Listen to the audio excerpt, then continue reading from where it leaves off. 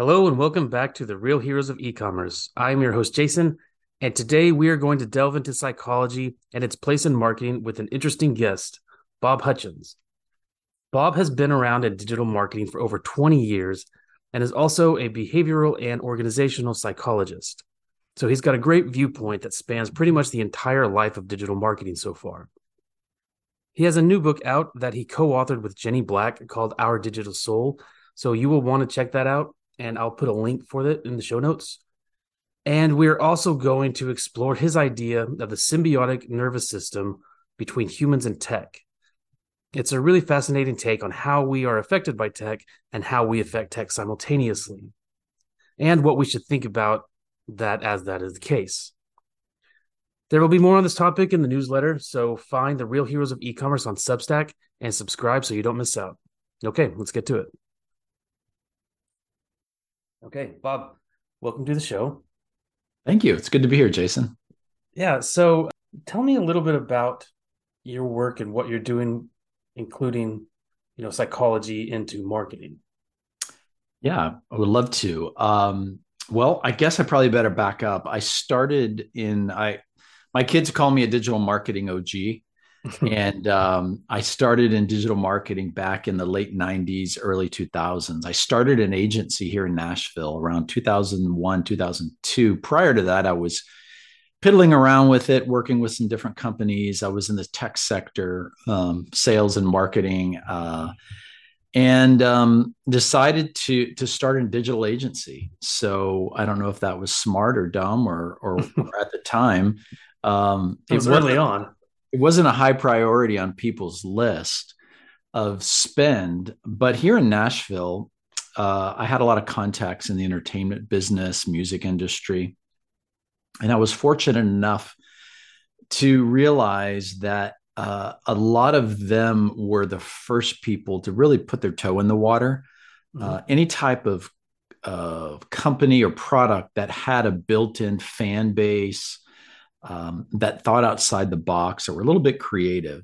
And so that's where I kind of started to build my agency, was in the entertainment world.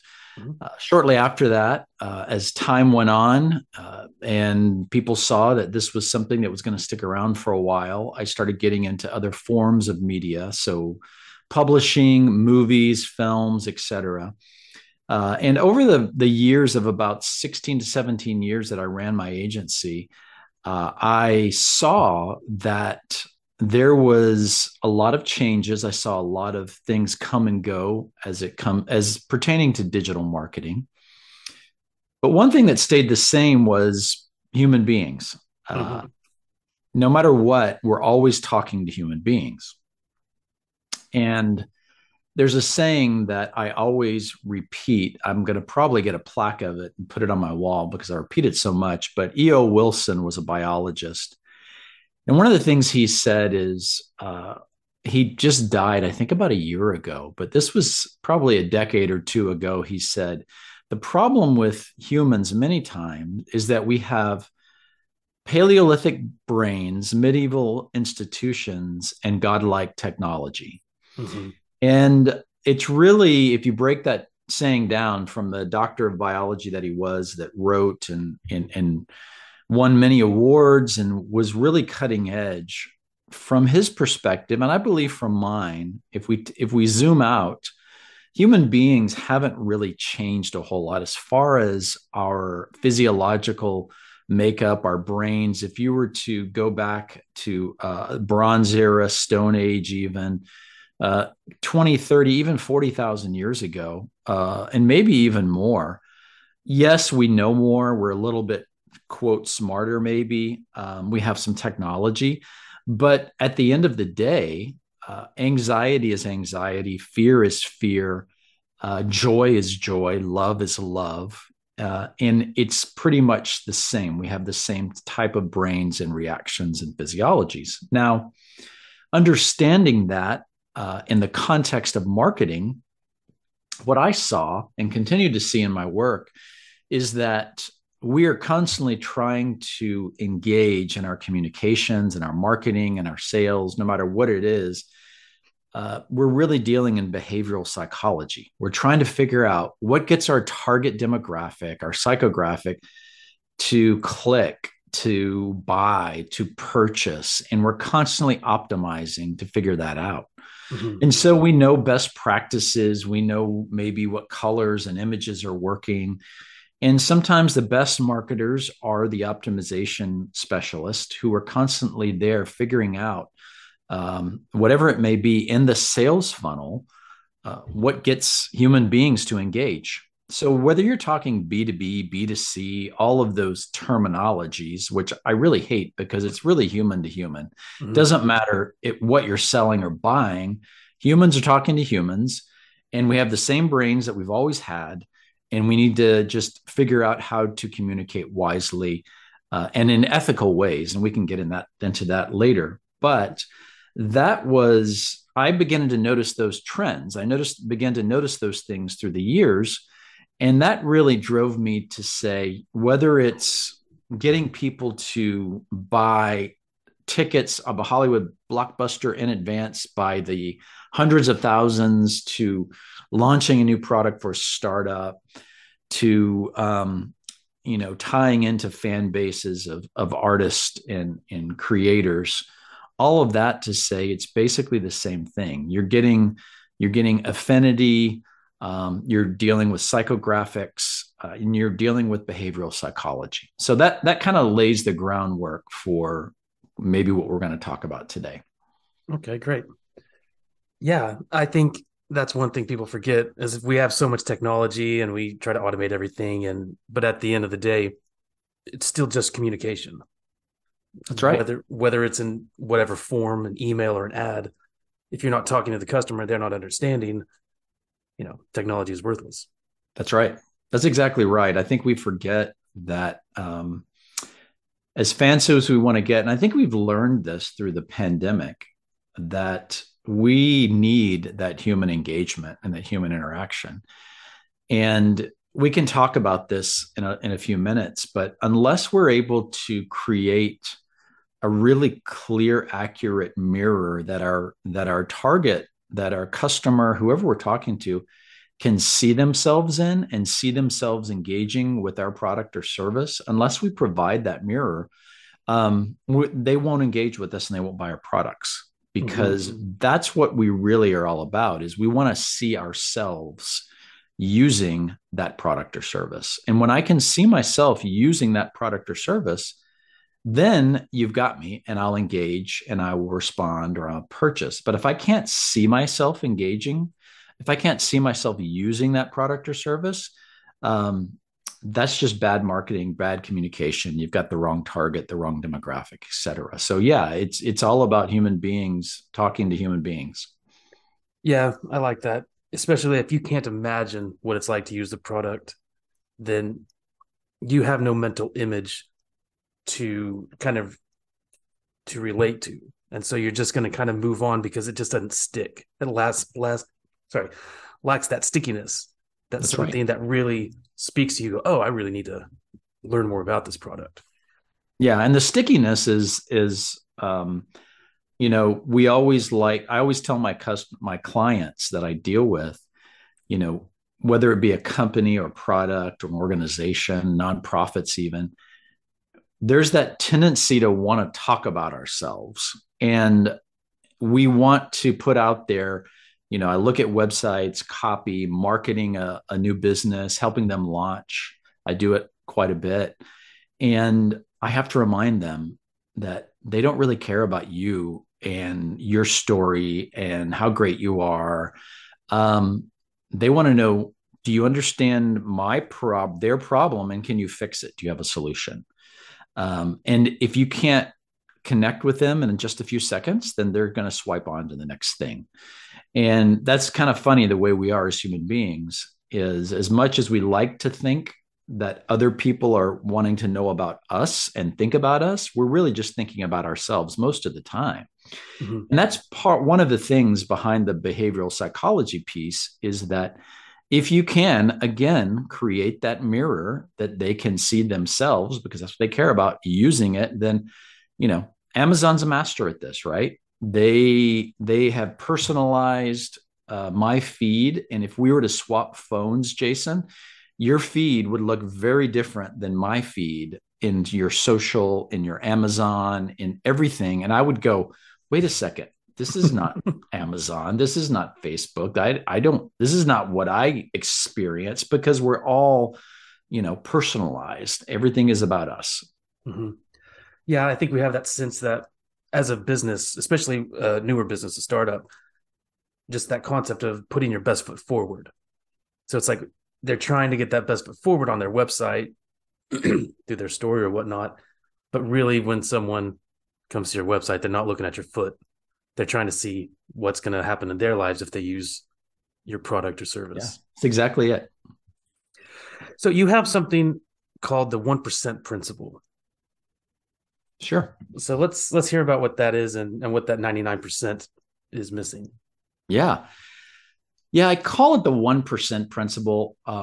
Honestly, part of that is a little bit of a sales tag, but the meaning behind it is pretty accurate.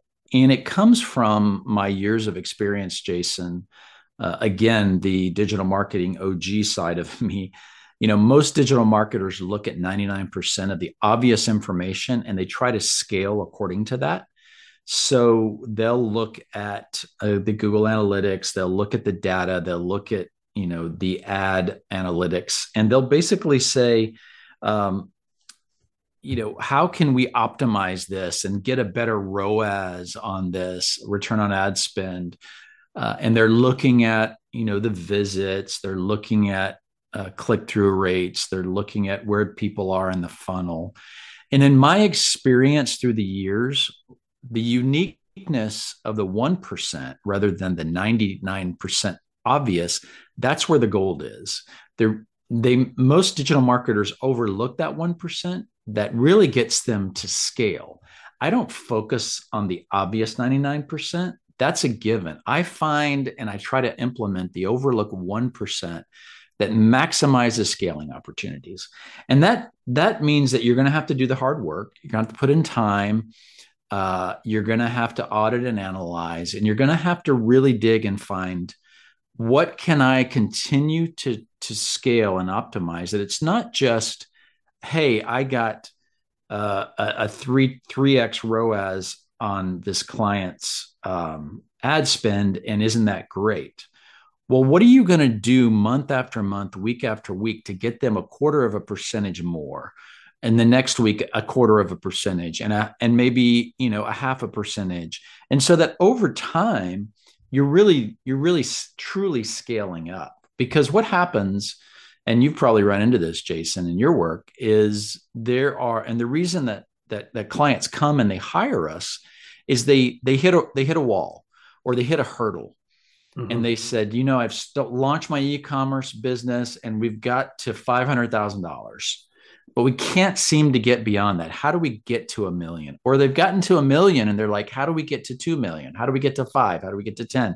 There's always these hurdles that come along that you really need to bring in a professional that says, I've seen and I've engaged with dozens and dozens of clients over the years. With many different vertical markets. And that's the value of working with an agency partner to say, here's that 1% and here's the magic sauce. So it could be that 1% could be that you're over optimizing for a certain demographic, or you're not using the right type of ad units, or you dig and you find, what? You need to tweak on this page a quarter of a way down on mobile. You don't have this page laid out just properly. Maybe your target demo is in a certain geographic area that doesn't have a high propensity to iPhones, but they have a high propensity to Android. But you found that this city over here is a high propensity to iPhone, and you're optimizing your ads for the wrong way. These are all things that I look for that say the 99% is easy and it's obvious. It's the 1% principle that really takes you to the next level. And that's also where the psychology comes in too, Mm-hmm. to say, okay, I get this all the time. We brought in lots of people. We've looked at all the data. We think we're doing everything right. What are we doing wrong? And so I'm able to come in and say many times, you are doing everything right. Your landing page is optimized, your site speed, all of the things that you would look for. But maybe you're using the wrong verbiage in your ad. Maybe you're trying to target the wrong demographic. Maybe you're at the concentric circle and you're not at the bullseye. So these are all things that I talk about, the 1% principle, that really comes honestly, Jason, with time and years of seeing and looking at a lot of data and a lot of psychological understanding to really hone in on how do we optimize for the client. Mm-hmm. Yeah, I think that's a lot of the times the verbiage people use. It's usually coming from upper management or the founder and kind of what they think is the right way to present, which isn't always the right way to take in the information as the customer. Yeah, they're unwilling to test. Here's one thing that drives me nuts, and I'm sure you've seen it too, is, and this happens with large companies as well as startups, but you would think that large companies would get this. They look at their return on ad spend, which I think it's good, but it's not the complete picture, because you're just talking about a sale. You're not talking about revenue and earnings. So I say, what is the lifetime value of a customer? What is your cost per acquisition? And they look at you like, oh, well, we're still working on that. And so many times, and clients don't like to hear this, but you can actually get upside down in your ad spend and still make money because you understand your lifetime value. So, Mm-hmm. if you spend $1 and you make $2, you go, great, that's great. But then you go, okay, we spent $1, and we spent $1, but actually it cost us $1.50 for the sale. Oh, that's not great. We're upside down. But actually, you make $10 on the customer over a year, you're actually way ahead. It's Mm-hmm. understanding those type of things and understanding what the true cost of a customer acquisition cost is. Meaning, okay, now let's build in your overhead, your salaries, your everything else, and say, okay, what is the true cost to acquire a customer? Those are things that as agencies and as consultants, we kind of have to put on our business consultant hat and get in there and roll our sleeves up and really get them to understand. So those are some of the other aspects that we won't get too deep into the weeds, but that's what I run into as well. Mm-hmm. You might have posted recently about the customer journey and how you involve psychology and math Mm-hmm. into helping that. So where does that math part come in? Yeah, it's another way of saying, marketing.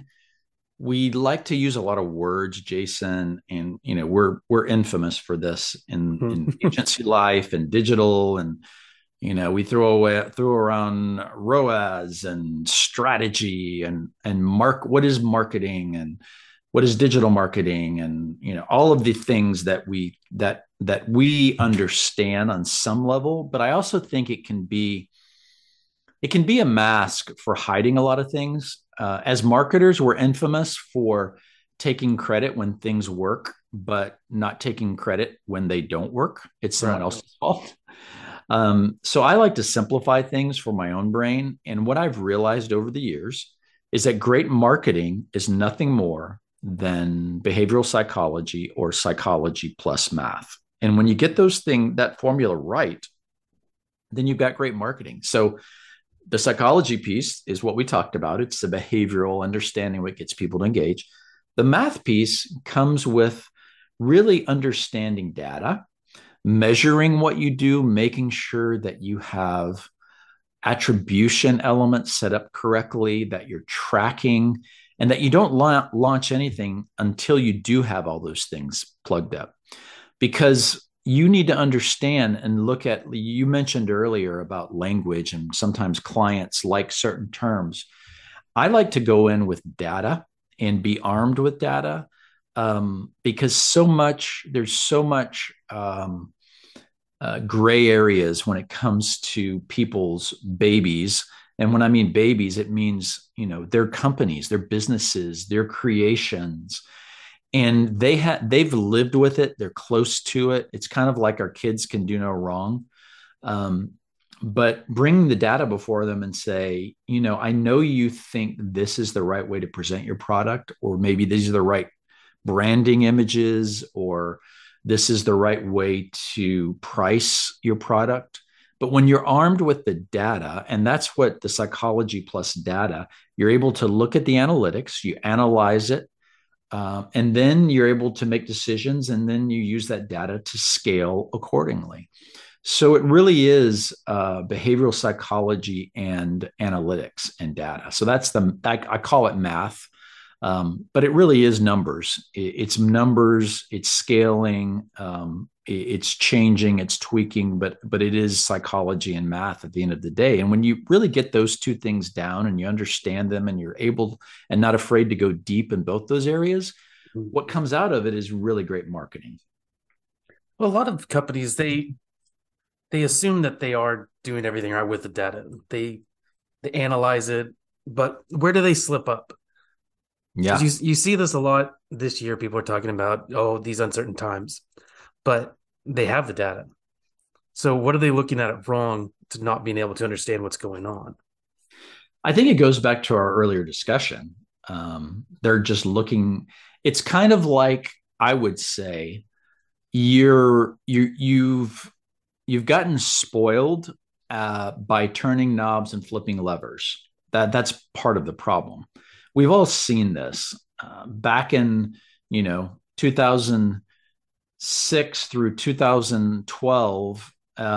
It was so fun on some levels on Facebook to be able to scrape user IDs and build databases, and all you had to do was turn a lever and flip a button and go, oh, you want to target this demographic and this location, that does this, that visited this store yesterday.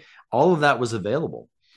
Well, that data is easy to look at. Well, what are you doing now in 2022, almost 2023, when all of that third party data is gone on many platforms, and everyone's going first party data, first party data?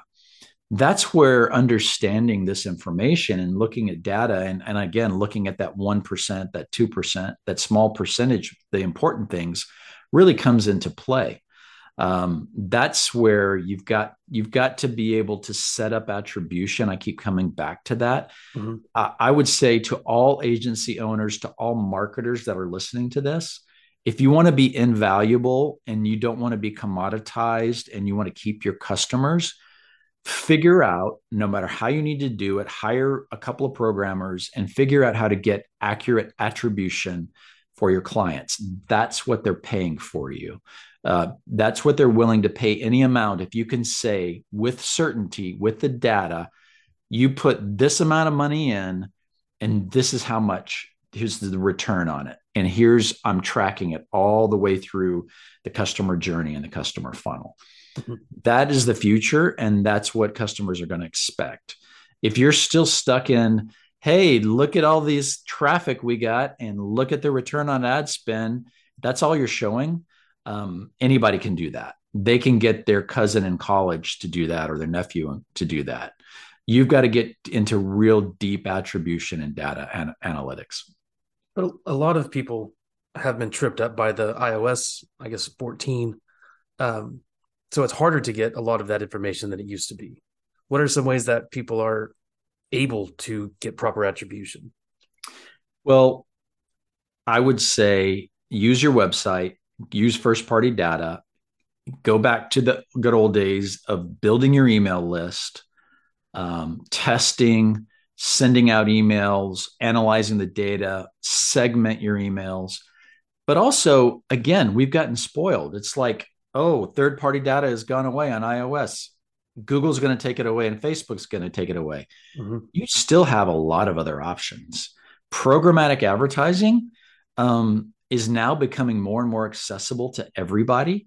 Programmatic advertising was the domain of the big ad agencies, and you had the big ad desks, and you had to spend, $1 million even to get a seat and access to it. Those days are coming to an end. There's so many different platforms that are coming online that it's self-serve.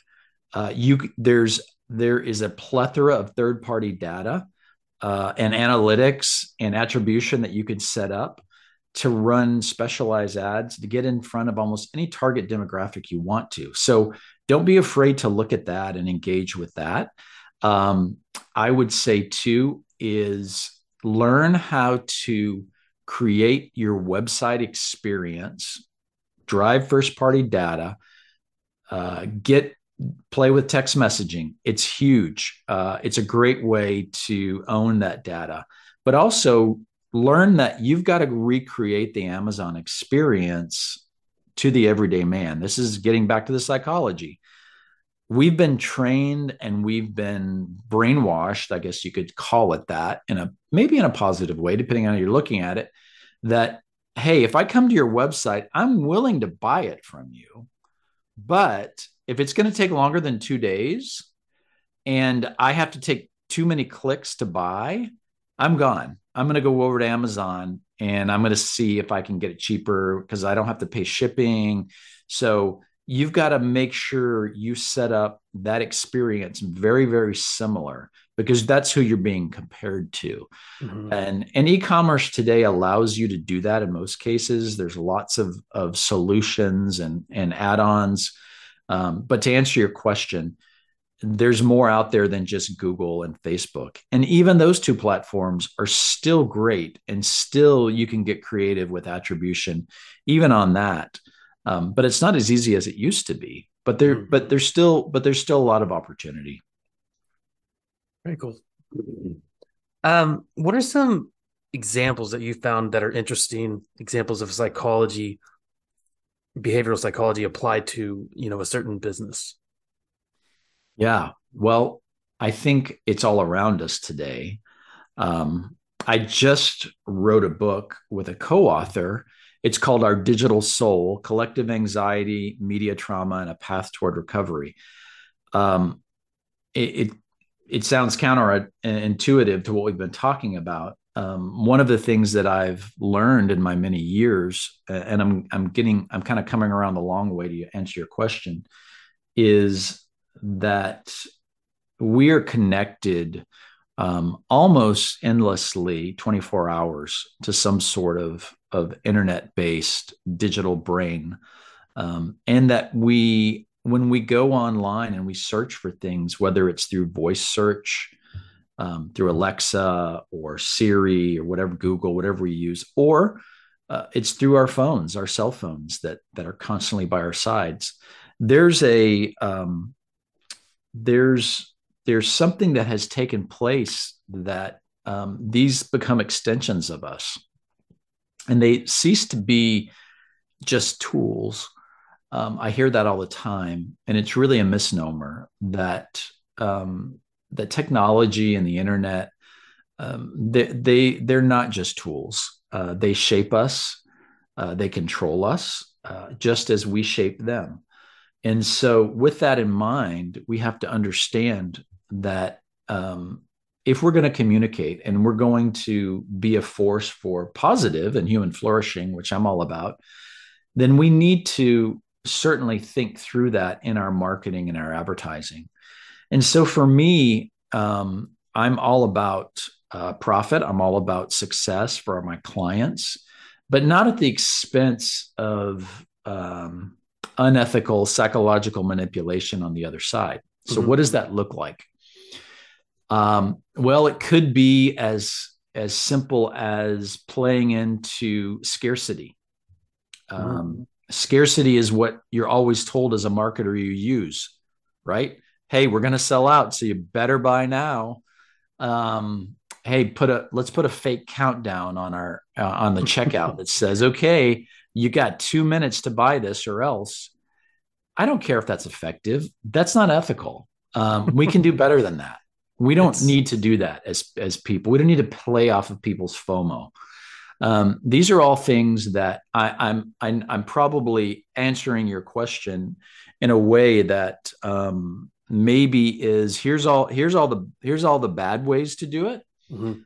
but there's a lot of positive ways to do it. We can engage and use psychology and use math and use communication tools to really do well in the world. And that means being ethical entrepreneurs. That means being very successful, but at the same time, driving human flourishing in whatever ways that we're doing. So I'm going to get on my soapbox here. So maybe we need to move on to the next question. But that there's so many different ways that we can do that. And what we don't always realize is that it's being done to us all the time. Mhm. Jason, we are the product. On all these platforms, we're the product. Okay, what's the product when you go to social media? You're accessing it for free. You're engaging with your contacts. What do they get out of it? They get your attention. They get they get your demographic data. They get your psychological responses to different things, and then they sell it. So you are the product. So as long as we can keep our eyes open and know that, hey, we're being used just as much as we're using it, and then keep that in mind when we're engaging and we're putting together strategies for clients or on behalf of clients or for ourselves, that's really the game that we're entering into. Mhm. There's for my soapbox, the this is something that me and my wife have been talking about a lot. Is about customers are not something you get. Mm, Customers are an essential component of your business. They're not separate from your business. But how we word everything is customer acquisition, the lifetime value of a customer. That it is something else, almost like it's the competitor in a some sort of like a football match. Um, who's going to win? If we yeah, win, they buy from us. If they win, they escape and go play in a different stadium and buy from that company. it's dehumanizing. Yeah. And so, and I like how it's a lot easier for people to understand that they're the product when you take it in terms of social media, because we've heard that a lot about how, they're using us to sell data or whatever. So I think that's a good way to put it, to get people to understand that, to get businesses to understand that the customers are essential parts of their business rather than something you try to round up like with the sheepdog. Well, I'm a big believer in vulnerability. And one of the first things I advise and counsel my clients is how can we be more vulnerable and honest and human in our communication with your product? Because vulnerability breeds vulnerability. And when I sit down and have a cup of coffee with someone and I am open and honest and I share my weakness, my faults, my warts, as well as all my strengths, I soon see a person uncross their arm and go, I feel the same way. And that's happened to me. Uh, Mm-hmm. you know, Brene Brown has talked a lot about this, and there's actually a ton of studies about it. But the reason I bring that up is to say this is good communication. It's good marketing, and it's honestly a way to build customer loyalty. You can think of Southwest Airlines, no frills.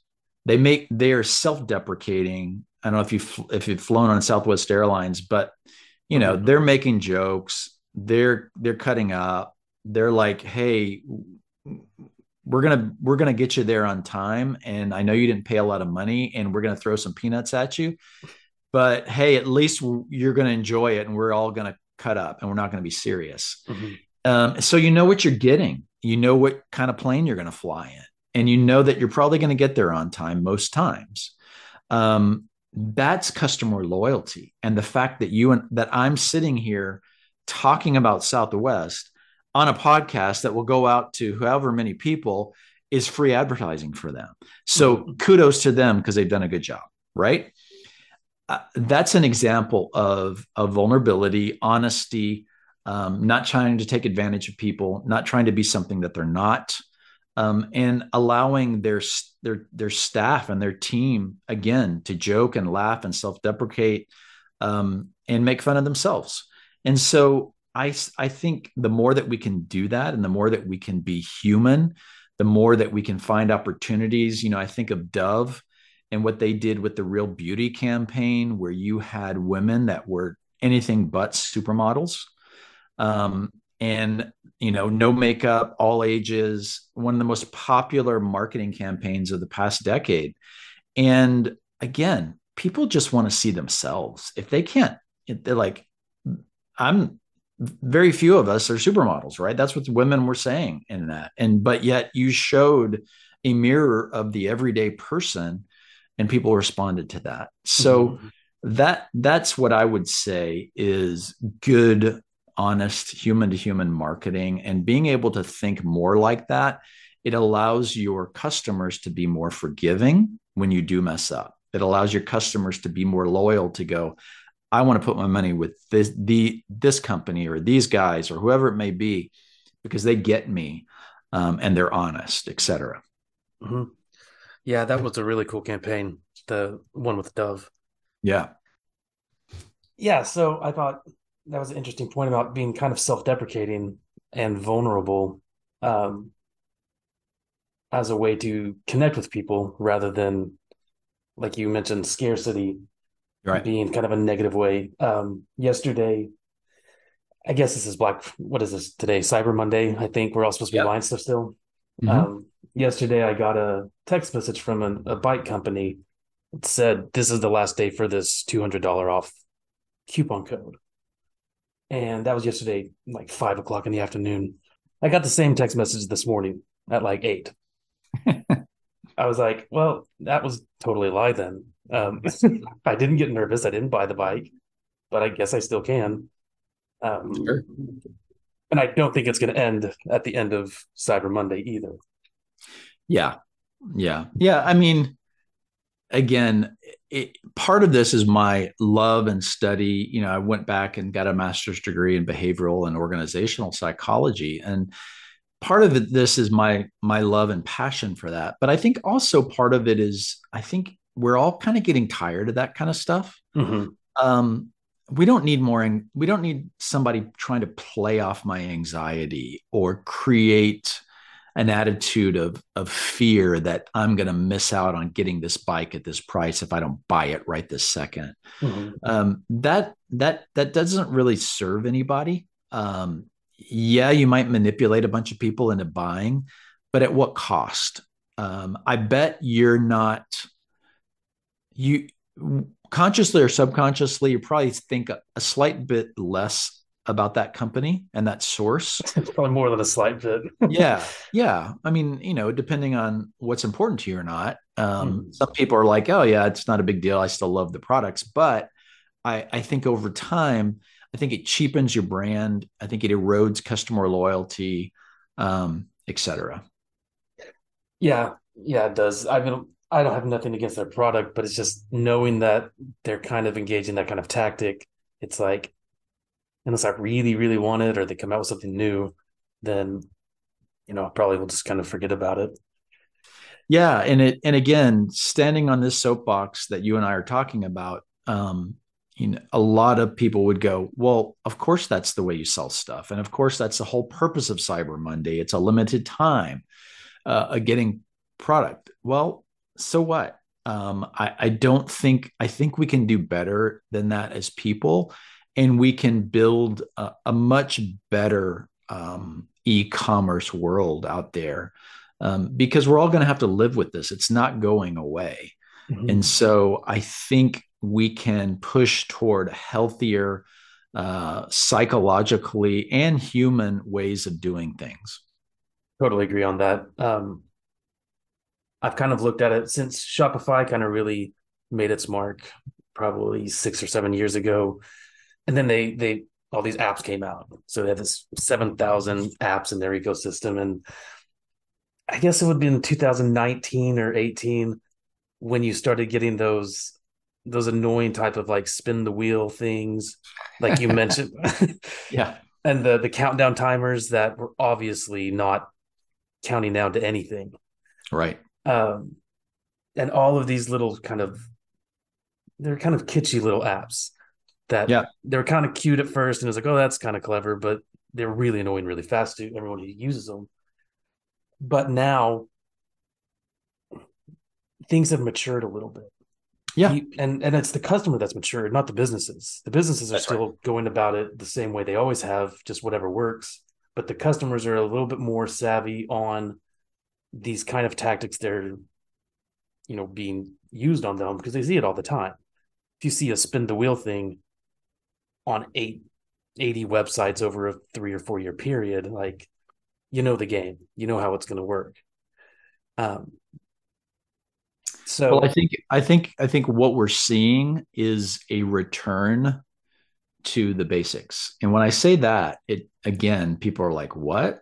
Well, with third-party data being taken away on so many places and privacy laws continuing to increase, I think marketers and creatives and ad people have to go back to the basics of write really good copy that moves people, create really good creative that engages the mind and the heart.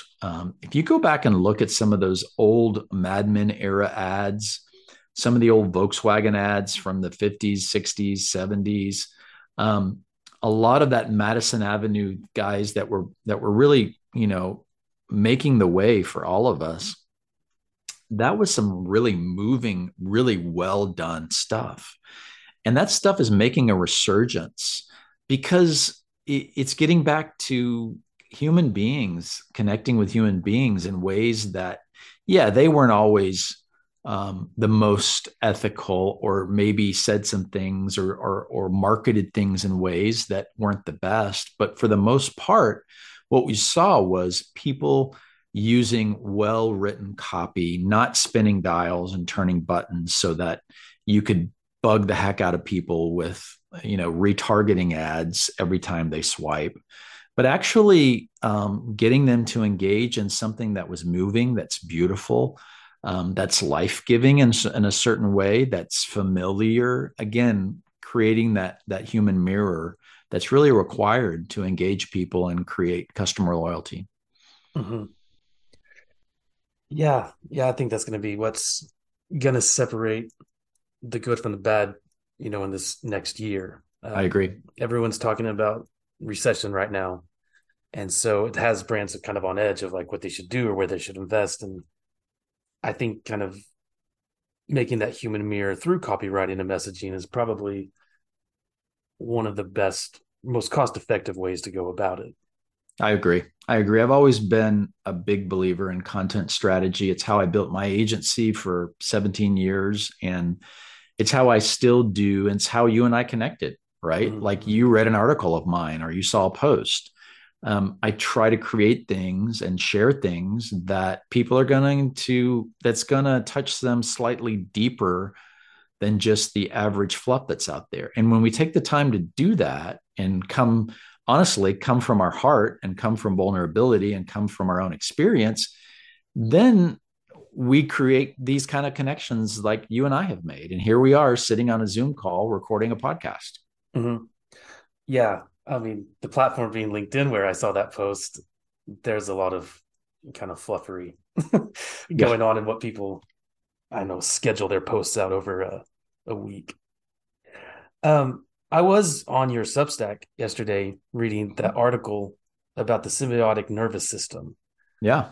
I know you touched on it a few minutes ago, but I really wanted to get it in there because it's a really interesting way to look at how we are affected and affect the digital world in real time.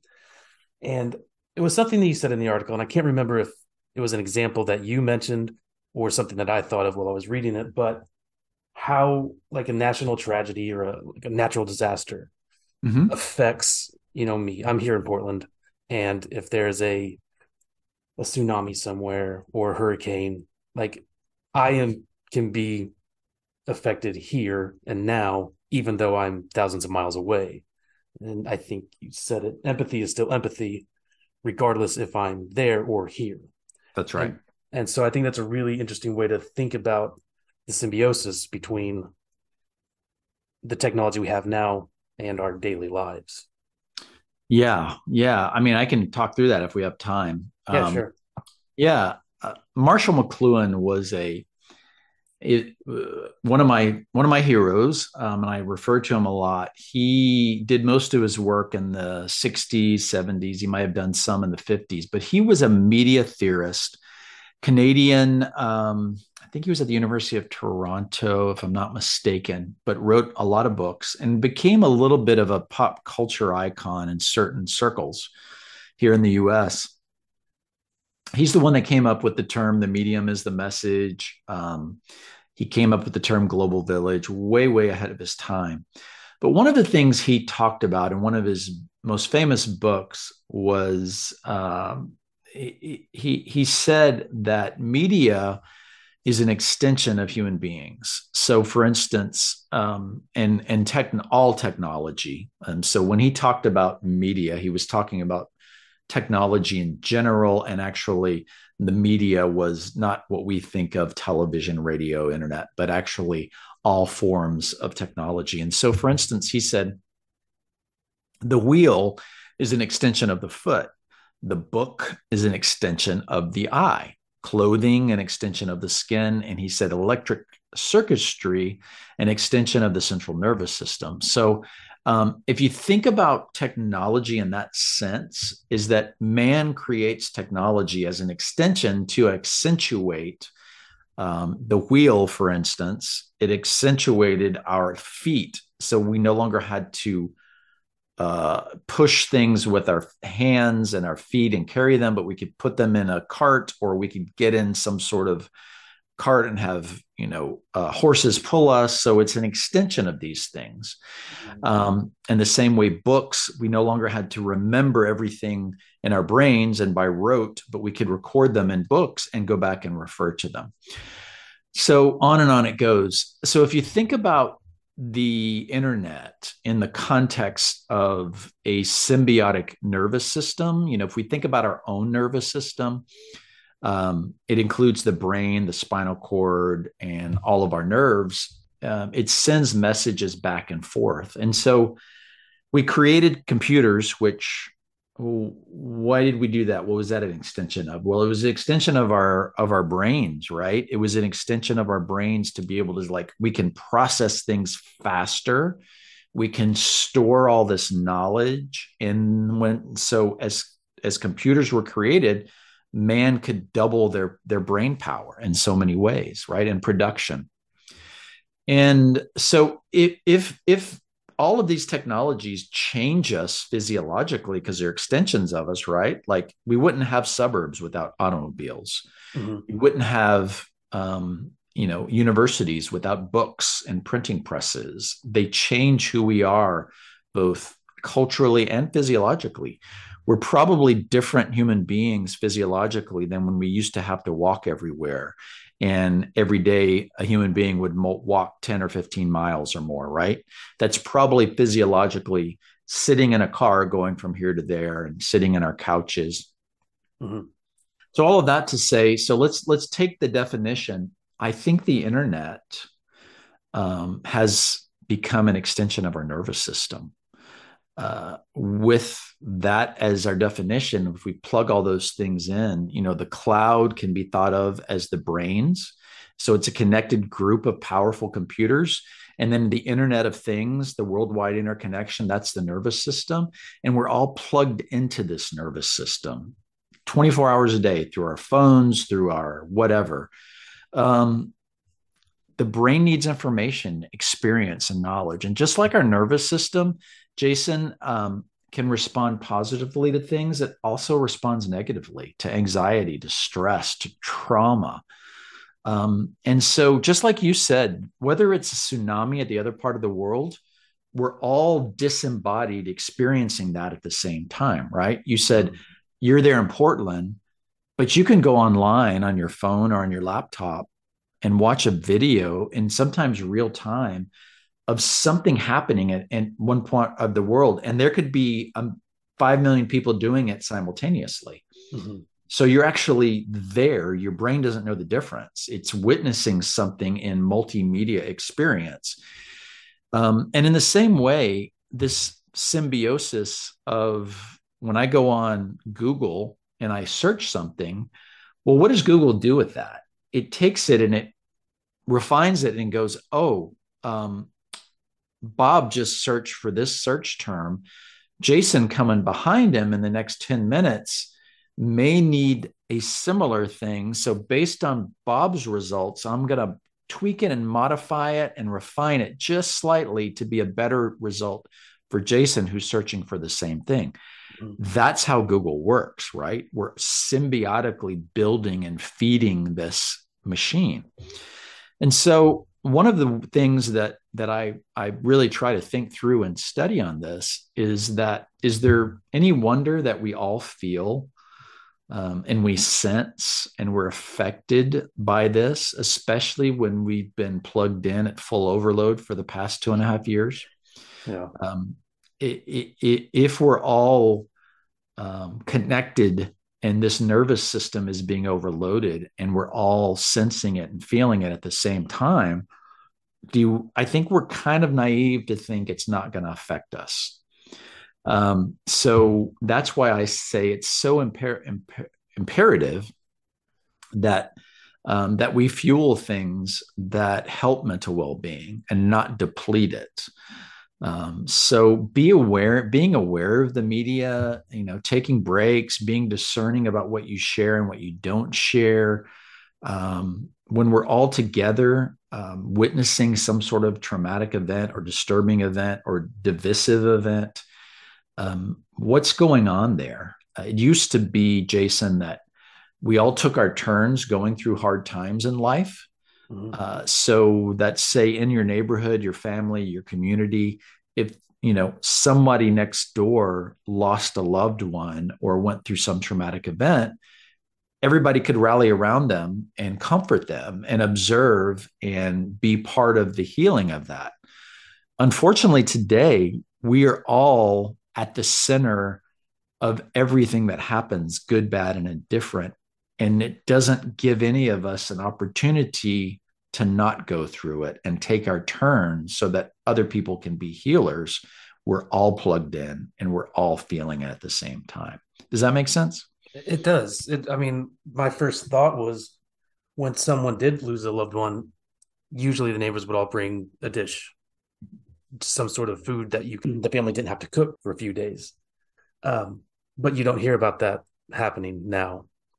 And I never thought about it that way, is that we're all experiencing all these types of highs and lows, infinitely all day, every day. And it takes it, if you go back to my original quote from E.O. Wilson, Mm-hmm. Paleolithic brains and godlike technology, our brains are still trying to catch up, wanting to respond in the same way. There's a psychological study that I talk about all the time, but it haunts me. Do you remember the Boston marathon bombing a few years back, probably 2013, 2014? Yeah. They did a study about a year later, and they looked at a couple thousand people. Half the people were present at the actual event when it happened. The other people witnessed it online through various sources of media. And the traumatic stress results and effects was actually worse on the people who viewed it on media versus the people who were actually present. And you say, well, what's the science behind that? When we are faced with a situation that is stressful, traumatic, we see this in other types of animals, we physiologically respond to it. Because as we said, the brain, we're not just brains, but it's all connected. So people at the event could go run and hide under a table. They could scream. They could call 911. They could go help people that were hurt. that's the natural reaction to an event like that. Is your body, it might shake, it might run into fight or flight, it might, it needs to work. You might cry, you may scream. That's what the natural reaction. You see this in animals when an antelope in the wild is being chased by a tiger or lion and it gets away. It goes and hides underneath a tree and it shakes, and sometimes it'll move its legs like it's running in place, and after a few minutes it gets up and goes on its way. Well, that's an animal working out the anxiety, stress, and physiological of what just took place. That's what we're designed to do. It's how we work. But the people who were witnessing on media, mm-hmm. their brains were going, oh my gosh. But instead of having an outlet, we just go, oh, swipe, and we look at the next one.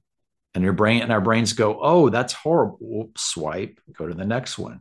And so little by little, compounding by compounding, we're really, really fooling ourselves if we think that that's not going to add up over time. And we wonder why do I feel so depressed all of a sudden? Why do I have lack of energy? Why can't I sleep? Why are my kids talking about, having suicidal thoughts, all these things that we didn't deal with prior to being plugged in like this as much. Mm-hmm. Not saying it's the sole source. I'm just saying these are studies that are taking place and things we're discovering, that we're all plugged into this symbiotic nervous system that is an extension of who we are as human beings.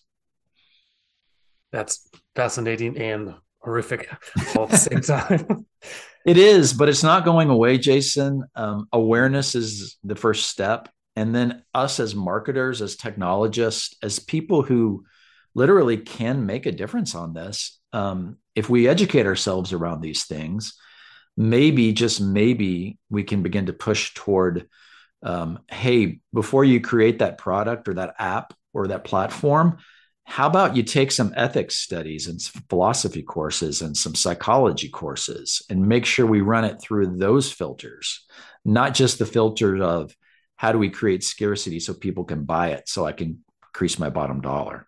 Mm-hmm. Yeah. There's one project I've been working on this year with my wife called Popsicle. Mm-hmm. It is we realize that people are really happy when they have e-bikes.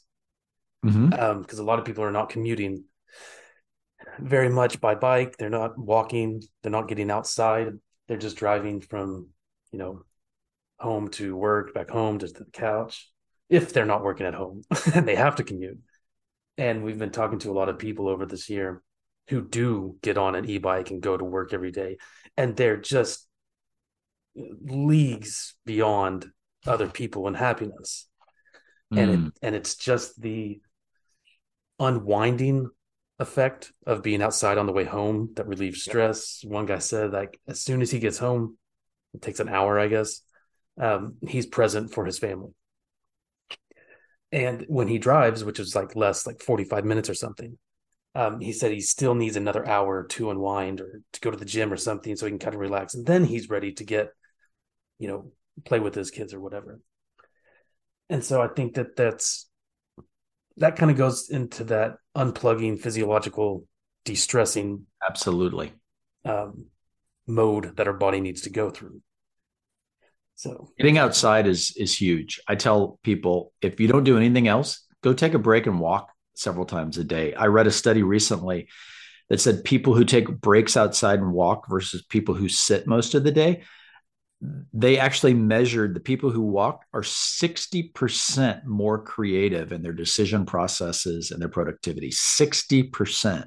That's huge. That alone should tell you something. But yeah, there's been a lot of studies showing the value of, lowering your blood pressure, lowering your blood sugar, clearing your mind, getting unplugged, on and on it goes.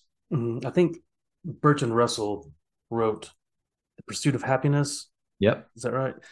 And one chapter of his on how to be happy, his example was gardening.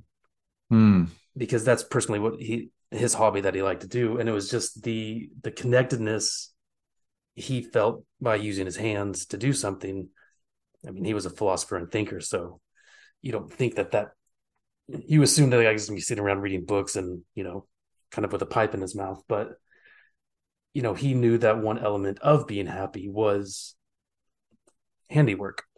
Yeah. In his case, gardening. Yeah. It's anything like that.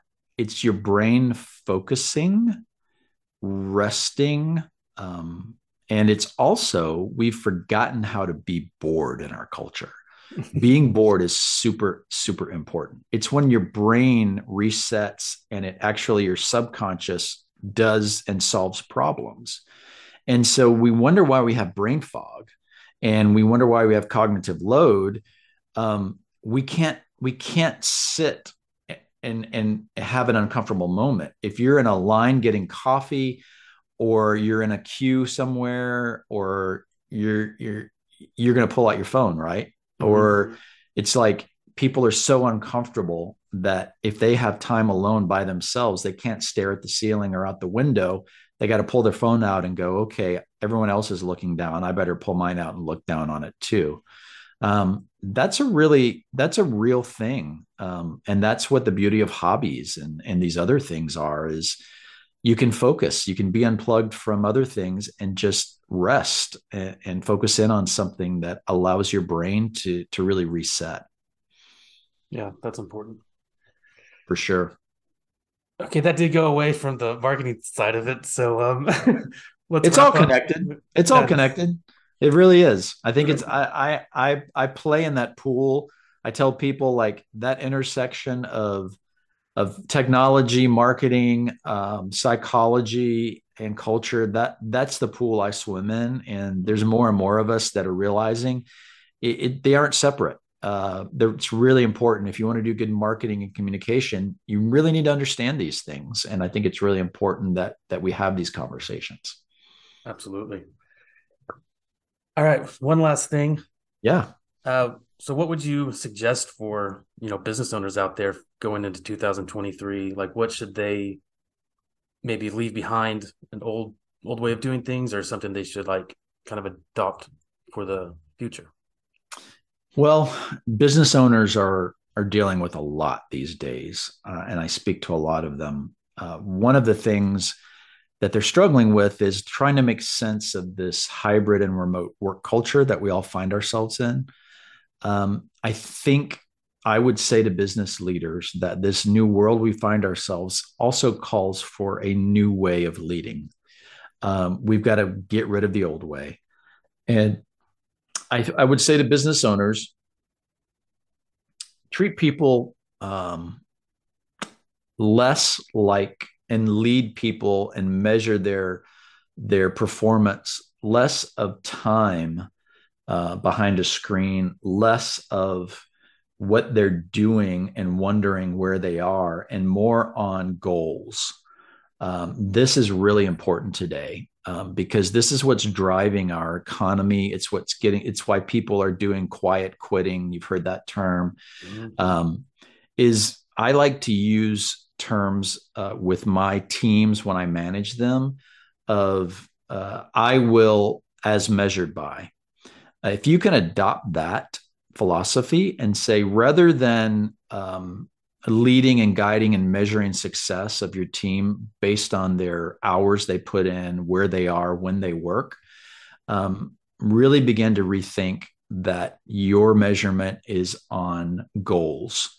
It's on performance, and it's less about micromanaging, and it's more on allowing people to get in deep work and flow, and coming back and having those one-on-ones, but always going back to the KPIs, the key performance indicators of I will as measured by, whatever that may be. And as long as you can get people to buy into that and hold them accountable to that and to rethink your leadership skills, I would say also lead by example, talk more about mental health, talk about your own struggles, be vulnerable, create a culture where it's okay to talk about those things. And then the last thing I would say too is work really hard at creating positive, healthy cultures in your businesses. As agency people, as marketers, We know what it's like to work in really unhealthy cultures. It's epidemic. Those days are over. It's changing rapidly. And if you're going to keep people and you're going to build really great teams, you got to build really good cultures. And so it's about being human, being vulnerable, leading, not micromanaging, and allowing people to work when and where they choose to work, as long as they're held accountable, with goals and performance that way, not through time and hours. So that's a lot that I've thrown out, but that's what I would say to business owners today. And also learn some good behavioral psychology with your marketing. Psychology plus math, you'll do great marketing. Awesome. Bob, thanks for coming on. This was really fascinating. Thank you for having me. I love it. I love the name of your podcast too. Thanks. Thanks again to Bob for coming on the show. These are really interesting topics and ideas that we will continue to explore. So head over to heroesofecommerce.substack.com and subscribe. Okay, see you next time.